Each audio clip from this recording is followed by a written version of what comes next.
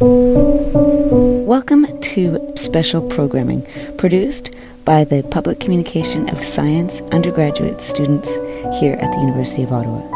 In this course, SCI 3101, the Public Communication of Science, undergraduate science students learn skills related to communicating their knowledge to non-specialist audiences in the general public. That's us.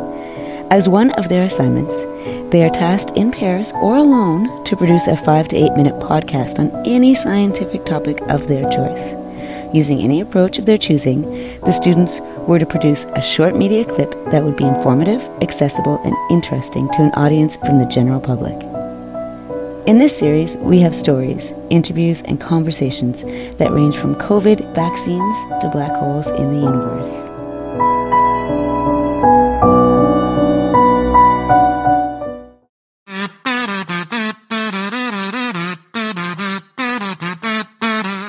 Our guest today is Prafula Prabhu, the founder, CEO of Pollinate Canada, which is a social enterprise aimed at educating and promoting native bees in Ontario and other parts of Canada. Thank you, Abhinya and Adam. Glad to be here. My background has been in management, and I have been involved in environment and sustainability initiatives for over 20 years. I'm currently a practicing beekeeper.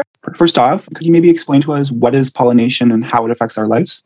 Certainly. Pollinators visit flowers and the pollen sticks to their bodies and it gets transferred from the male parts of the flower to the female parts of the flower, and that yields the fruits and seeds. Could you mention some common pollinators for us? At the very top of the list, you have bees, of course, but you also have butterflies, beetles, flies, birds, wasps, and not to be forgotten, wind. Bees, for instance, the nectar in the flowers provide bees with sugar to fuel their flight, and the proteins in the pollen are nutrients that bees carry back to their bee larvae and allows it to support new life. Could you maybe mention some types of bees that support pollination in Canada? Top of the list with bees is the honeybee. It's a managed species, similar to, say, hens that are managed for food production. However, what is not very well known is that native bees also play a huge role in pollination efforts. In fact, they are said to be better pollinators than honeybees, but managing them is not as easy, which is why, colonies of honeybees are managed by beekeepers who work in partnership with farmers and agriculturists, and that's how we're able to produce the amount of food that is required across the globe. Could you explain why it's so important that pollinators and bees be involved in agriculture?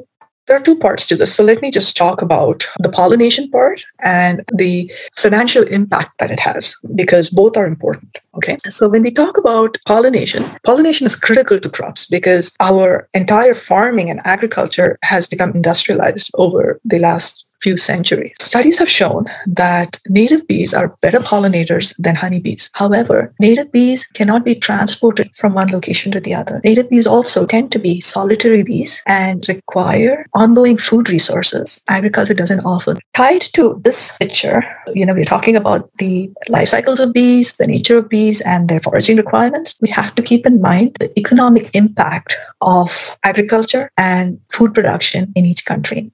Could we maybe talk about endangerment of bees? Are honeybees and native bees both endangered?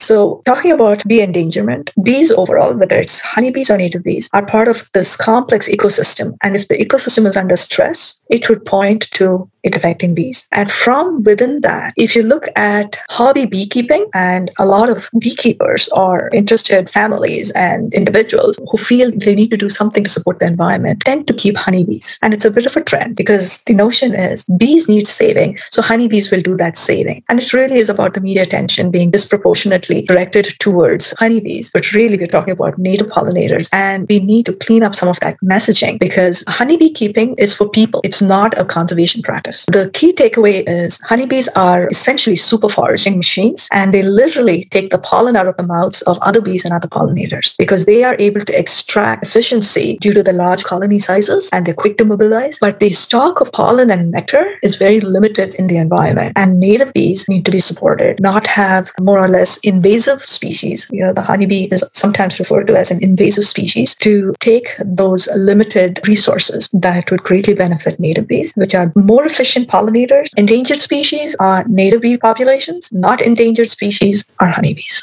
I may have mentioned this. I think we can all agree our ecosystem is under stress. And if our ecosystem is under stress, the bees are affected. To briefly talk about these stressors, it's a combination of a decline in the diversity of flowering species, loss and destruction of a forest or wetland. It's about the fragmentation and degradation of our habitat, largely due to agriculture or urban development. It's also the introduction of invasive plant or other species, the toxicity and widespread use of pesticides, air pollution, climate change, disease and pests, fungal diseases. All these are part of the package that one would look at as stressors for bees, and they all tend to play a role. So in Canada alone, we have about 800 native bee species, of which 16 are bumblebee species. Several of these are in the endangered list, and it is something that we need to be aware of and work towards ensuring that we find a way to protect some of these species. Is there a way that more of us can help with bee conservation? I think right off the bat, since we spoke a little bit about honeybees, we should encourage hobbyists not to keep honeybees. That would be my aside, so to speak. But really, because native bee populations are at risk, conservation would require us to work in partnership with conservation authorities across Ontario, across Canada, also supporting nature and conservation efforts in our own backyards by planting more native plants, possibly looking at how we can support native bees, whether it is through mowing our lawns a lot less than we do, allowing for, what are seen as common weeds, dandelions or clover, allowing them to live and breathe in our yards for a small period of time. So if bees are in the area, they're able to forage from these plants. There are different campaigns that are in place. And I think recently you may have come across this both in Ottawa and Toronto and many of the big cities. The idea that people should not mow their lawns in the month of May, at least, when flowers are out in bloom and bees are just emerging from spring. So being part of campaigns, being part of conservation efforts put out both formally and informally through organizations or groups or community organizations, all these are part of what we can do. And really adding diversity to our landscape with a beautiful tapestry of native plants, which are in sync with the region that you're living in. So ensuring that these are the best plants for that region and doing our best to have flowering plants throughout the growing season in Canada, because we have a very short window of time when we have flowers out in our gardens, and having flowering plants starting from spring through summer and fall. So bees have an opportunity to forage before they hibernate in winter. Small steps for backyard gardeners would be planting more native plants, or planting a diversity of plants, and planting those that flower throughout the season, different types. So it allows for food for the bees from spring through fall. I hope that helps. Yeah, perfect. So now that we've heard about what we can do to help with bee conservation, can you tell us a little bit about the initiative you're exploring right now? Certainly. So my work is really to try and build some momentum around native bees. Although it's a small business, I've set this up as a bit of a social movement. And the mission is education. It is about building awareness and in the process, generating revenue to continue to build the knowledge and research around native bees.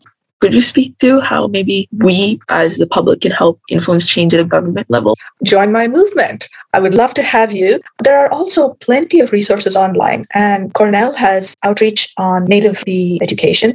And also we have our Canadian geographic conservation authorities like Toronto Region Conservation Authority, Halton Regional Conservation Authority. There is a lot of work that is being done. It is people like you in universities who can build, learn, and share this information to other social groups that you're interacting with. We'd love to join, and I'm sure much of our audience would too. Could you tell us where we can find you and your initiative so that we can reach out? Yes, give yourself a plug. That is very kind of you. I am in the process of setting a website. I don't have one right now. However, I am available on LinkedIn. So if you connect with me on LinkedIn, send me a message. I would be happy to put you on my mailing list and stay connected with you as we journey through building this social movement. Amazing. So that's it for us today. And we really appreciate you taking the time out of your busy day to speak with us and share so much information. Yes, thank you for teaching us about the wonderful world of bees and how bees are so important for us in everyday life. Profil prévu, everyone.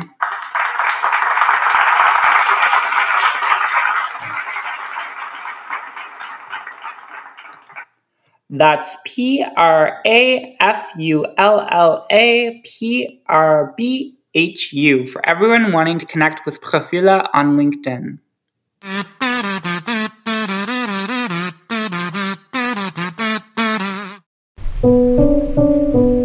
You just heard one episode in a series of podcasts produced by the Public Communication of Science undergraduate students here at the University of Ottawa.